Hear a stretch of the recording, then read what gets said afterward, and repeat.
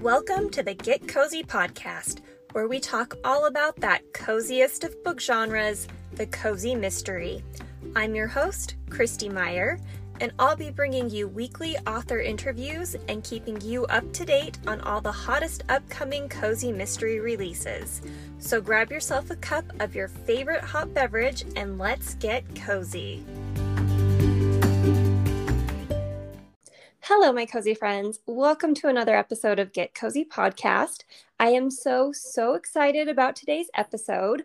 Not only are we chatting about one of my favorite topics, lovable cast of characters and cozies, but we also have the author of my very favorite cozy mystery series here today as well. She's the author of the Bake Shop Mysteries as well as the Sloane Crouse Mysteries. She's also a Pacific Northwest native who spends ample time testing pastry recipes in her home kitchen or at one of the many famed coffee houses nearby. When she's not coated in flour, you'll find her outside exploring hiking trails and trying to burn off calories consumed in the name of research. Welcome, Ellie Alexander. Thank you so much for having me. I'm excited to be here.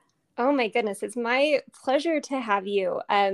The Bake Shop Mysteries and the Sloane Crouse Mysteries are like number 1 and number 2 on my Cozy Mystery Series favorites list. So it is just such a treat to get to chat with you. Oh my gosh, that makes my day. So I could talk all day about your books, both because I'm such a huge fan and also because you've published over 25 books now. But in the interest of time, we'll focus on the Bake Shop Mysteries and your upcoming novel in that series, Bake, Borrow, and Still, which comes out on December 28th. So do you want to start by telling us what that book is all about? Yeah, sure. I kind of have to pinch myself because I'm like, have I really written that many books?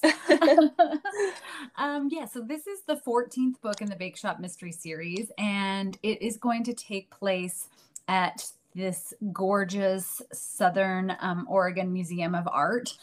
The campus of Southern Oregon University is a real place here in Ashland. What I love to do is take little pieces of real spaces and fictionalize them. So there really is a beautiful art museum on campus, and that's kind of the launching point for this story. The theme is that Jules and her team at the bake shop, Tort, where she works, have been hired to cater a gala event for this big unveiling of one of Shakespeare's lost manuscripts. And so they're making, Elizabethan style feasts and old world pastries and chocolate art sculptures. And it's a huge event. The biggest thing that Southern Oregon has seen in years. And then the manuscript goes missing and Jules is on the case. And of course, there might be some murder thrown in as well. Of course. Oh, I love that premise. How many more books can us fans expect in that series right now?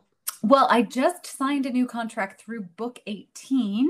So for sure through book 18, and I have many ideas for where I would love Jules to go after that. I love getting to write a long-running series. I love reading long-running series myself too. So it's fun to be on the other side of that now and go, you just end up having a lot more space to work with character development that way. So the secondary cast of characters gets to come alive a little bit. And I really love exploring Juliet's growth arc as a character over the course of time too. That feels like such a gift. Yeah, absolutely. And man, I am so excited to get to read at least through book 18 and fingers crossed much longer. Because I also really just love the long running series and getting to immerse yourself in the cozy communities with all of the characters. It's just so much fun. I know. And one of the hard things on the writing side of it for me is when I'm starting a new manuscript again, I'm so excited to return to these characters in this world that I have to remember only lives in my own head. Right. I'll be like, let's talk a little bit more about what is Andy making at the bake shop. And then I'm like, no, there has to be a body, like get to the murder too. Well, I mean, I equally love the parts of your stories where you dig into the subplots and the side characters just as much as the murder mysteries. So they're just such a delight to read. And speaking of which, today we do want to talk about those lovable casts of characters in cozies. And you do absolutely have some of the most lovable characters I've ever had the pleasure of meeting. And while I always think it's important for authors to develop their characters, I do feel like cozy authors really go above and beyond to give us a full cast of characters who are just like fully fleshed out and feel like real friends. So why do you think that is so essential in the cozy mystery genre particularly? Yeah, I mean, I really think that's sort of the juxtaposition of Mhm. the cozy itself, because on the one hand, you have this crime that has thrown everything out of balance. And then, really, the mission of the cozy is to have this community come together, to rally around each other for support, and to hopefully put a killer behind bars at the end of the day. And Mhm. so I think, unlike maybe, a thriller or true crime where there's just a lot of action and focus on kind of finding who done it and tracking down a killer, in the cozy the focus is so much more on relationships. And I think that's one of the reasons they tend to be set in small towns or villages, because you're really hopefully offering readers a glimpse into a full community and a cast of characters, which I love as a writer. And kind of like what I was alluding to before, it's hard sometimes because I get so wrapped up in these characters' stories and the challenges that they have in their lives and all these other secondary subplots that obviously the murder has to take center stage at some point in time. But it is really, I think, one of the reasons that as a reader myself, I'm drawn to the genre, because every time I open one of my favorite series, then I feel like I'm meeting old friends again. And Mhm. that's what I hope that someone reading my books is also going to take away. Right, I completely agree. And as a reader, it's really that cast of characters and those stories and subplots that makes me want to keep coming back to the series book after book. And it makes me feel like I really get to be a part of their little cozy communities. And it's just so much fun. Yeah, I mean, they're almost like a modern day fairy tale in a lot of Mhm. ways, too, because you often have a sleuth who's doing something that seems really dreamy or romantic. In real life, there's probably a lot more work that goes into owning a bake shop. But, for me, it's sort of like I get to live out this dream vicariously on the page through Jules. And I think a lot of us resonate with that when we're, escaping to a vineyard or, a beautiful island where my friend Hannah Dennison writes a series that's set in the Sicily Islands with this Oh, yeah. lighthouse and, anything like that. I think we have some of that wish fulfillment that gets to come through when we escape into these worlds. Yeah, and I feel like it really comes through in the text, like how much fun it is for you to write the books. Like we sense that as readers, and it helps us like enjoy it just as much. So I just love that. And in reading your books, it truly seems like Jules and her team are real people. And I feel like I actually know each one of them. So how do you approach developing your characters in such a believable way? Yeah, that's such a good question. I think some of it has happened organically. When I first started writing this series, I spent a lot of time on character development. I saved all the sheets that I first created, so I would do these like collages, and I created playlists and outfits or what certain rooms in characters' houses would be like. And really, in hindsight, I think that was just because I didn't know how to plot early on. And so I'm like, oh, I'm just really going to build this world. And then once I had done that, and with the gift of time, I remember when I would first go listen to authors talk, they would always talk about their characters just sort of going off script and doing these things that they Mhm. hadn't directed, And I had never had that experience early on in my writing. I thought that that was just like next level, and or maybe they were lying. And then it really does start to happen that these characters, I will have a vision in my head of where a certain story's going, and I'm halfway into a manuscript, and I find my hands are just like typing this whole other plot that I never imagined, and it's always better, always better. So I think some of it is just figuring out like how we get out of our own head and just really tap into that creative process. Um, I will also say that the one con to living in a place that I write about is there is really not a day that goes by when I'm not out walking in Ashland. And I think to Mhm. myself, I should I should pop into Tort and like go see what Sterling's up to. And I'm like, oh no, okay, they're not real. Stop. Oh, I love that. That's fascinating. And you do hear authors talk a lot about how their characters just kind of come alive and have a mind of their own. And that's just so interesting to hear about as a reader. I completely believe you because they feel like real people as we're reading the books. But that's really interesting.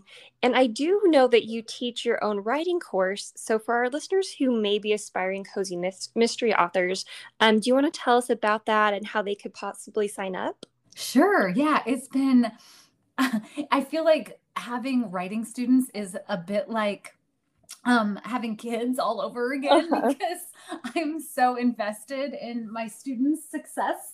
And it's just been so fun to break down the process of what I have learned over the course of writing 25 books plus. And I think the whole goal of it is to really give new writers a baseline and a structure. So the course is independent in that they're all video series. And then we have a private Facebook group where everybody is super supportive and you can ask me questions and ask other writers questions. But really the goal is to give new writers a foundation for all of that structure, for world building, for plotting, for the back end of publishing, you know, how you find an agent, how you write a book proposal, query letters, all of that. And then my hope is after writers have finished their own first draft, that in that process, they're going to also learn what works for them. Because I think when I was first writing, I was just sort of like piecemealing so many things together. I didn't have that firm foundation. And then through that process, we all learn, okay, this next time I write a book, I'm going to take these pieces and not that. So it's been a delight to get to see the other side of that process and cheer people on, because I am a firm believer that we need more stories out in the world. Yeah, for sure. And that's so neat that you're kind of like giving back to the writing community like that, because as a writer, it's just so essential to get that feedback from someone who's kind of gone through the process and can kind of help you through the process, because it's hard. It is such a complicated process. Yeah. And I think it's such a, you know, the creative world, you're so independent for the most part. It's usually me, you know, in front of my computer, just typing out words every day. And you sort of live in this isolated space in some ways. And so I think not only having structure and a foundation, but another group of people who are there to really like cheer you on and be supportive and also hold you accountable is so important in the process. Oh yeah, I completely agree. And I've heard like nothing but good things about your class. Cortagonist, she does the YouTube channel about cozy mysteries, and she's just wonderful. And I've heard her raving about the course. So I definitely want to check it out. And I'm sure like a bunch of our listeners will as well. So that's really neat. Yay. Well, and I mean, even if you don't, if somebody's listening and you want to write and you know, you're not even ready to take that next step of taking a course, like just start writing. That's always my advice, because I think the process of putting words and thoughts to a page is just, there's nothing like it. And even, you know, a lot of times maybe the first thing you write isn't going to end up being the thing, but that's okay, because it's all practice. You're creating muscle memory in that process. Yeah, that's such great advice. And, you know, coming from someone who does do such a great job of developing these characters, I just think that could be just invaluable feedback for anybody that's looking to write a cozy specifically. Yes. And speaking of your characters, Jules is just such a great character herself. And while she's always clearly the main character in the Bake Shop Mysteries, it does seem like you intentionally give each of your side characters a book where they get the chance to shine as well. In Mocha, she wrote, for example, I loved getting to know Andy a little bit better. I just absolutely adore him. And I'm wondering which of your characters we can expect to see more of in your upcoming books. Yeah, again, that's just been such an unexpected surprise of writing a long-running series now, because early on, I just didn't have the page space because you know, you're so focused on developing that initial cast. Let's see. We're going to hear a lot more from Stephen Sterling. I hate giving any spoilers, but they have, both of them are getting more page time for sure coming up. And I actually have an idea in the back of my head for a little bit of a deeper dive into Richard Lord's backstory. Richard Lord is Oh, Juliet's nemesis. So I have a thought for that, but we'll see. We'll see how it pans out. oh, that's exciting. And I actually did read Bake, Borrow, and Steal already. And I really liked getting to read a little bit more about Rosa in that one. She's a really fun character as well. I love Rosa. Yeah. And as the series has gone on, the staff at the bake shop have expanded like would happen in real life, which is Yeah. good because I have thought at some point in time as the series continues, like, I don't know, like one of these young staff members might end up graduating from college or like moving away or doing what's next. When I'm researching books, I've spent a lot of time talking to real pastry chefs and chefs, and there is this sort of piece of that culinary world where young sous chefs get trained up and then they move on. And if you're a good chef, that's what you want for your young Hmm. staff. So I already kind of like, I feel a little weepy about the thought of like, ooh, at some point, one of these characters might move on and open their own thing. So yeah, I'm definitely going to spend more time on Rosa and Marty and Sequoia and some of the newer cast members who have been introduced recently. That's so neat. And yeah, every time Jules mentions Sterling or Andy moving on one day, like my heart just breaks a little I bit. know. So yeah, I hope that doesn't happen too soon, or at least that we'll still get to see them in the stories. Yeah, I thought about a way that I could imagine that Jules, would definitely want to see her young staff thrive, just as people have done that for her over the years. So I could imagine that if that happens, and it's not, I haven't even penned this yet, but if it happens in the future, that maybe, they would be co-conspirators in town or something. Okay, that I can handle. That I can live with. So speaking of Richard Lord, most of your characters are just so darn likable, but then we do meet characters like Richard that are less lovable. And he certainly has a talent for getting under Jules's skin and also ours as readers. So why do you think it's important to have those more obviously flawed characters in a series as well? Well, any good fiction is tension. So if everything just happens magically and it's unicorns and butterflies and roses for Jules 24/7, you're probably not going to keep wanting to turn the page. Mhm. And so Richard serves a purpose for constantly putting Jules into spaces where she's uncomfortable, she's frustrated. I will say that Richard is not hard for me to write because he is loosely based on a former boss that I had many years Oh ago. no. Yes. So I also sort of love getting to exact some revenge on the page Uh-huh. through how hideous he is.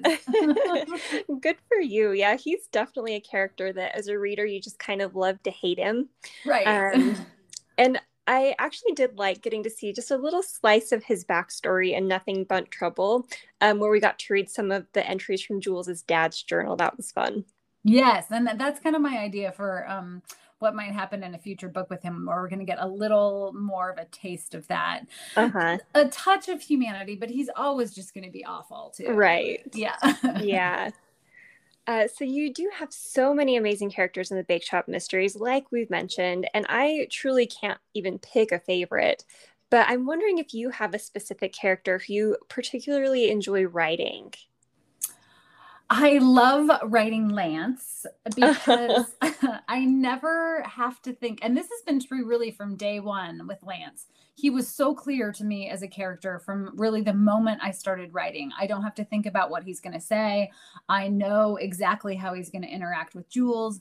I love that they are almost like this duo when it comes to trying to solve the crime, but they're really bad at it too. Which I also love. And he's always going to get her in trouble in the best possible way. Like coerce her into, I don't know, like putting on trench coats and sneaking around Ashland in the middle of the night. He's just a super fun character for me to write. Oh yeah, he just jumps off the page. He is so much fun to read. I want a Lance in my life for real. Oh, I know. Me too. I always think that when I read your books, like I need a Lance in my life. We all need a Lance. Yeah. So if you could write a spin-off series about any one character in the Bake Shop Mysteries, who would you choose? Oh, I know. Oh, this is such a great question. I don't know that anyone's ever asked me this one. I, honestly, I think it might be Sterling. Ooh. Uh-huh. Yeah. I love him as a character. When in the very first book that he appears in, I had him initially, he was going to be the killer. Oh, really? Yes, I had written the entire manuscript. I had the perfect backstory. I had the motive. I had his whole arc sketched out. And then I read through the manuscript the first time and I was like, oh my gosh, I love this character. How, like, no, he can't be the killer because Uh-huh. he's never going to come back in a future book. So I've just always had this affinity toward him. So I would love to see a spinoff of him potentially. Oh, yeah. I would love to read a Sterling spinoff. I would also love a Professor spinoff. Oh, I yes. adore him as a character. I do too.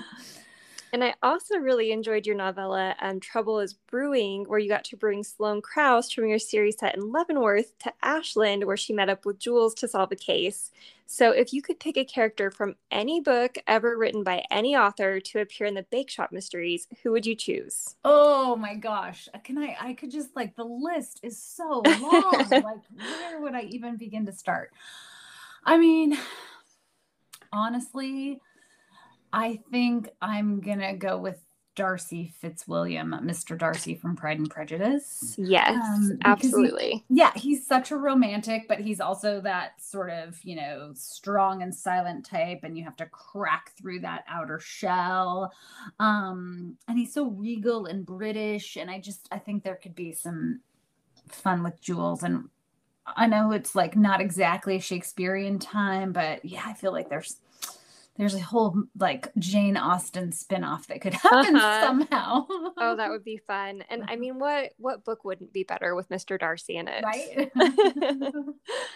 So from the beginning of the series, the team at Tort has just had such a great feeling of camaraderie. So were you nervous when you introduced new characters into that dynamic after Jules and her mom did expand the bakery? Yeah, definitely. It's interesting because the bakery that the series is loosely based on, that is here in Ashland, they have over the years expanded in town and opened an ice cream shop and opened a hamburger spot. So it's been fun to sort of keep an eye out and watch what that process looks like. And this sort of goes back to the early part of our chat where, I get to do all of the fun stuff about owning a bakery, and you don't usually see like all the gritty stuff. Like Jules is always happy to be waking up at 4 a.m. with her coffee and like baking and talking about how meditative it is, which in real life, if you own a bakery, you're probably exhausted and maybe not as excited about that. Yeah. But I think there's something about that rhythm and flow of new characters that I think I was nervous about throwing off that dynamic, but then that also goes back to the idea of then there's a little tension and people have to figure out their space again and how you work with each other. So that's kind of meaty to work with from a writing perspective. And it's so funny because as I was reading that book specifically, I found myself like feeling a little stressed, like almost as if I was getting a new coworker and wondering how, the dynamic at work would change. Yeah. I just had to be like, calm down, this is fiction. It's okay. Yeah. Yeah. It's funny. It's just because they feel so real. Yeah. Yeah. So let's also talk about the settings in your novels for a minute, because your settings are so vivid that they feel like characters themselves. So why do you choose to set your books in actual locations? I mean, probably because I'm lazy, really. I doubt that. It does feel a little bit like cheating because I don't have to stretch my imagination very much. All of the places that I write about are real. They're just lush and beautiful. They're places I want to either live or visit. And I do think for me, when I'm reading this style of book, I want reading to be an escape. I want it to almost be a travelogue of sorts. Before I'm traveling somewhere, I will often pick up a cozy or, anything that is set in that location to really like immerse myself even more. Um, and so I think that part was definitely intentional. I want you to feel like you are walking through the plaza. Like, you can see the buskers on the street, and you can smell the food, and you can see the mountains. And then it also just goes back to that idea of write what you know. It's easier to be able to go somewhere. And I take pieces that are real and fictionalize them. I make them my own too. So if you were to come visit Ashland, you would be able to like get a sense, but it's not gonna be a mirror image of what you might read in the books. Right. Yeah. And we actually did go to Leavenworth this year because of your Sloane Krause series. Just because like I thought the location was so neat as I was reading, but I had no idea that it was a real place. And I just like one night happened to Google it as I was reading, just on the off chance that it might have been. And then we like literally booked our vacation that night. Like I showed my husband the pictures on Google, and we were just like, we have to go there. Yeah. Yeah. And it was just so neat because I felt like I was in those books. So it was just so cool as such a fan of that series to get to do that. I know. I love that so much. Do you have readers reach out to you very often and tell you that they visited Leavenworth or Ashland because of your novels? All the time. It is That's the awesome. absolute best. Nothing makes me happier. That's so cool. Yeah, we are hoping to get to Ashland next year. Fingers crossed. Pandemic pending. I will but show yeah. you around. We'll go on a Jules pastry tour. Yes, that would be so great. We would love that. So circling back to Bake, Borrow, and Steal, I thought it was so clever that you referenced Double Falsehood as the long-lost Shakespearean manuscript that goes missing during the event that Jules and her team are catering.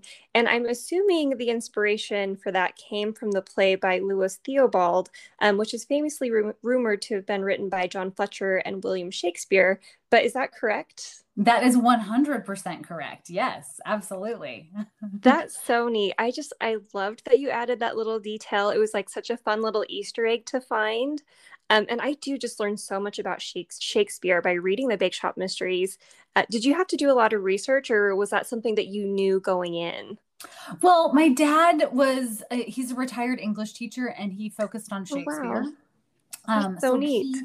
Yes, at a very young age, he had me quoting sonnets and soliloquies, which I did not appreciate when I was younger. Comes in handy now, though. I know. As an adult, I'm very grateful. But yeah, so I had read.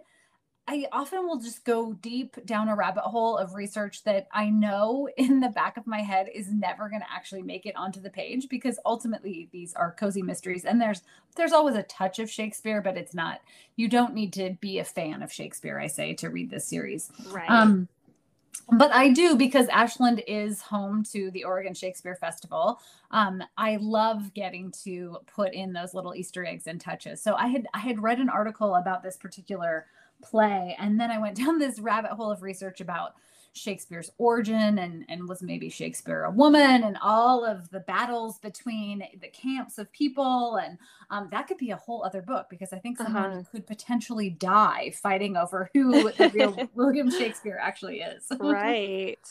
That's so interesting. And how serendipitous is that your dad was having you do that as a child, and now you're writing books set in Ashland, which is all about Shakespeare?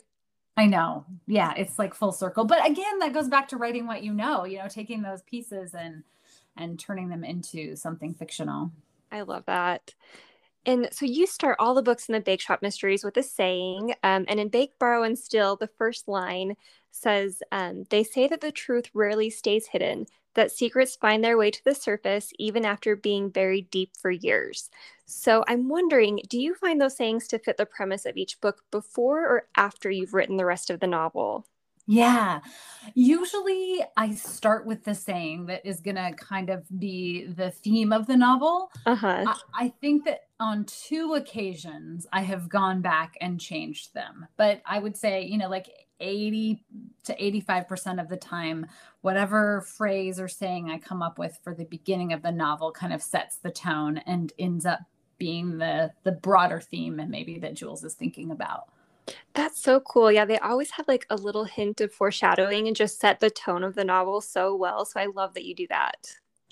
Yeah, it didn't happen intentionally to begin with. I just did that for the first book. And then as I was starting to sketch out the second book, a similar quote came into mind. And then it evolved from there. Who knew? Yeah, that's so cool. And for our listeners who may not know, can you tell us who Kate E. Dyer Seeley is? That's my alter ego, my secret identity. I love that. Yeah, I write under two pen names, although I have an entire series under Kate that was actually my first set of mysteries published. And then the bake shops really took off, and as did sort of like the Ellie author name. And so at some point in time, I would love to get the rights back to those early Kate novels and republish them as Ellie. That's what I'm putting out in the universe that's next. Yeah, that would be great. And I just recently read the Rose City Mysteries last week, and I just loved that duology. And I have to say that the cottage in that series is probably the coziest location I've ever found in a novel. It's just so charming. I know. I also want that to be real. Yeah, completely. There are only 2 books in that series, so I've also thought, it would be fun to expand that. I had other ideas for what I might do with Britta and her aunt, and there's kind of this touch of Swedish culture because my best friend growing up, her family was from Sweden and Denmark. So, interesting. Yeah. Okay, yeah, that's cool to hear how that kind of came about. I did like hearing about her Swedish heritage in those novels. And then the flower culture. Uh-huh. Yeah. Yes, and that's all based on a flower designer and artist, Francoise Weeks, out of Portland, Oregon, who does these. I mean, what she does with flowers is just unimaginable. Oh, yeah. Full gowns and jewelry and everything you can imagine, all out of flowers. Yeah, it's so neat. Like you hear about cozy mystery authors always choosing interesting careers for their main character, and I was like, oh yeah, she nailed it in that book completely. So authors are all very busy people. It takes an extraordinary amount of time to write a book, but you seem even busier than most authors because of the number of novels you write and how active you are on social media. And I just particularly love the little video series that you did recently called This Time It's Murder. Listeners, if you haven't watched those yet, they are so cute and fun. So definitely check them out after the podcast. And I'm curious to know, what's a day in the life of Ellie Alexander like? It's not really that thrilling. I always go for a long walk through the mountains of Ashland to start my day. So I'll get up, I'll take a nice long walk, hike for about 4 or 5 miles, and then I get a coffee, and then I'm at my computer here. I write 2,000 words every day when I'm working on a new book. And so that takes up most of like my morning through early afternoon. And then in the early afternoon, I might switch and go on to social. But it's usually just like a lot of time with me talking to myself, pacing around my office. If my neighbors walk by, they're like, oh, wow. Yeah, there she is again. Wow. And man, it would be so neat to get to start every day hiking around Ashland. That sounds magical. Yeah, it's not such a bad gig. And I will say, I think one of the gifts of social media that, and this is something that I've been talking to my writing students a lot, is there's so much pressure anymore because, and my dad, being the Shakespeare teacher, he's like, wait, once you get a book contract, aren't they flying you everywhere? I'm like, oh no, that's not how it works. The onus is really on authors these days to also be marketers. And that's not necessarily something that comes naturally to most of us, I think. But I think one of the key things you can do is really use social media to just keep world building. A lot of what I'm sharing is it's also like feeding my creative energy, because when I'm shooting those little short funny videos of stumbling upon murder, not really murder, in Ashland, I'm extending my time in Jules' world, and I'm hopefully getting to share that a little bit with readers too. So I think it's a better way to approach it, because otherwise it can feel so daunting and intimidating, I think. That's a great way to look at it. And as a reader, it is so much fun just to get to see Ashland and like where Jules and all the cast of characters would be hanging out and just kind of like immerse yourself there. Yeah. Yeah.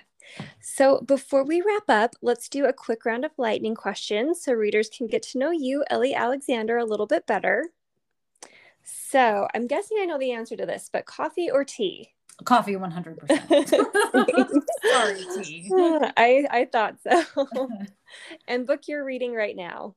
I am reading An Elderly Lady Must Not Be Crossed by Helene Thurston. This is the second book in her series that is phenomenal. Yes. So great. You have to read them. They're short stories. They're wickedly good. I'm dying to read those. I'm going to have to bump them up my list. Yes, do it. And actually her first one, An Elderly Lady Is Up to No Good, is kind of holiday-ish. So this would be the perfect time. And that sounds great. They're short. So they're like, oh, they're so good. They're clever. Yes, definitely going to bump that up the list for sure then. So one of your favorite movies of all time? Well, I'm going to say, again, because we're kind of creeping into this time of year, I'm going to say The Holiday. It's Jude Law. It's Kate Winslet. I mean, yeah, always. I watch it every year. Yeah. Oh, that one's so great. I love that movie. And your favorite season? Fall. Yep. Same. And favorite genre to read? Ooh, I mean, all of them, honestly. If I had to pick one, I would say I read a lot of historical mysteries. Oh, nice. Or a lot of just historical fiction. You get me anytime if it's historical fiction. All right. And your favorite food? Hummus? Hummus, yes. An author you'd most like to meet? Brene Brown? Oh, yeah. That's a great answer. Love her. Yeah. And the location you'd most like to visit? Oh, I'm going to say Guernsey, from the Guernsey Literary and Potato Peel Society. Oh, wow. Yeah, that's also a great answer. I love that book. Me too. I want a trip to Guernsey. That sounds magical. Jules needs to go to Guernsey someday. Yeah, I agree. Yeah, let's come up with a plot for that, because I would definitely read it. So like we mentioned earlier, Ellie's next book in the Bake Shop Mysteries, Bake, Borrow, and Steal, is coming out on December 28th. I absolutely love it and definitely recommend it. So get your pre-orders in if you haven't already. And to wrap things up, Ellie, do you want to tell us what you're working on now and where our listeners can connect with you online? Sure. I am actually working on book 16 of the Bake Shop Mysteries because I'm always so far ahead. And readers can connect with me at elliealexander.co. And you can find all my social and information on my books and my courses and my coaching all in that one handy space. Perfect. Well, we are so looking forward to more books from you. I can't wait. And thank you so much again for being on the show today. We really appreciate you coming and spending your time chatting with us about your amazing books. Oh my gosh, the thanks is all mine. It's been a total delight. It has. And I would love to have you on again before one of your next books comes out. And I would love to take you on a pastry tour of Ashland when you Yes. visit. Oh my goodness. That would just be a dream come true. We're going to make it happen. All right. Well, thanks so much, Ellie. That's all for today. And listeners, stay tuned for some book recommendations for all of you cozy mystery lovers. At Get Cozy Podcast, we're going to be ending each episode with recommendations for some upcoming cozy mystery releases that you simply can't miss. So without further ado, here are a couple of cozies to add to your to-read list. This week I have a couple of delightfully cozy recommendations for you, both of which are from some very popular cozy mystery series. The first is Honey Roasted by Cleo Coyle, which comes out on January 25th from Kensington. And in this book, Claire Cozy is busy as a bee planning her honeymoon when murder buzzes into the Village Blend in this all-new mystery in the beloved New York Times bestselling Coffee House series by Cleo Coyle. While struggling to find a romantic and affordable destination for her upcoming honeymoon, Coffee House manager Claire Cozy whips up a plan to serve her outstanding new honey cinnamon latte at her spring wedding to her longtime honey, NYPD Detective Mike Quinn. The culinary world is also abuzz about the amazing honey that Claire was lucky enough to source for her shop's new latte.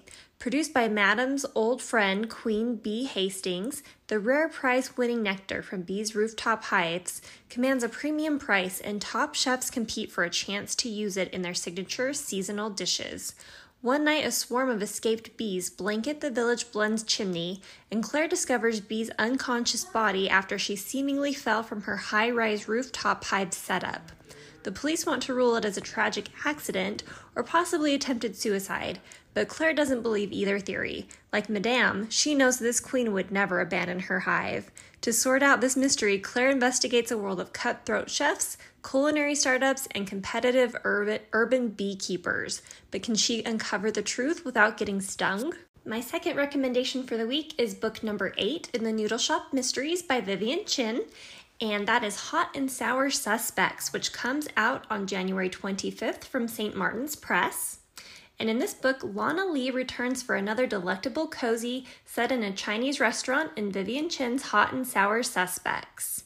At the Holy Noodle House, murder is on the menu. When Lana Lee's best friend Megan Riley asks her to help host a speed dating contest at Holy Noodle House, she doesn't see the harm in lending a hand. The night goes better than anticipated, and both Lana and Megan are beyond thrilled with the results. But before they can break out the champagne, Rena Sue, fellow Asia Village shop owner and speed dating participant, calls to inform Lana that the date she's just matched with has been murdered. Under suspicion of foul play, Rena enlists Lana's help in finding out what really happened that night. Without hesitation, Lana begins to dig into the man in question. To her dismay, she quickly finds that Rena's date has a rather unsavory past. There's a long line of slighted women, angry neighbors, and perturbed coworkers, all of whom seem to have a motive. As Lana continues to spiral down the treacherous path of scorned lovers and mistreated acquaintances, she can't help but dwell on how quickly an innocent evening filled with hope and positivity can turn so sour. When the media gets in on the case, Lana must rush to find the killer before more dates turn deadly. That's all for this week's episode. Be sure to follow us on Instagram at Get Cozy Podcast to see which authors we'll be hosting in our upcoming episodes. Also follow me at Cozy Christy, that's Cozy, Krysti, to see which cozies I'm reading and recommending. Thanks so much for listening, and until next time, happy reading and stay cozy.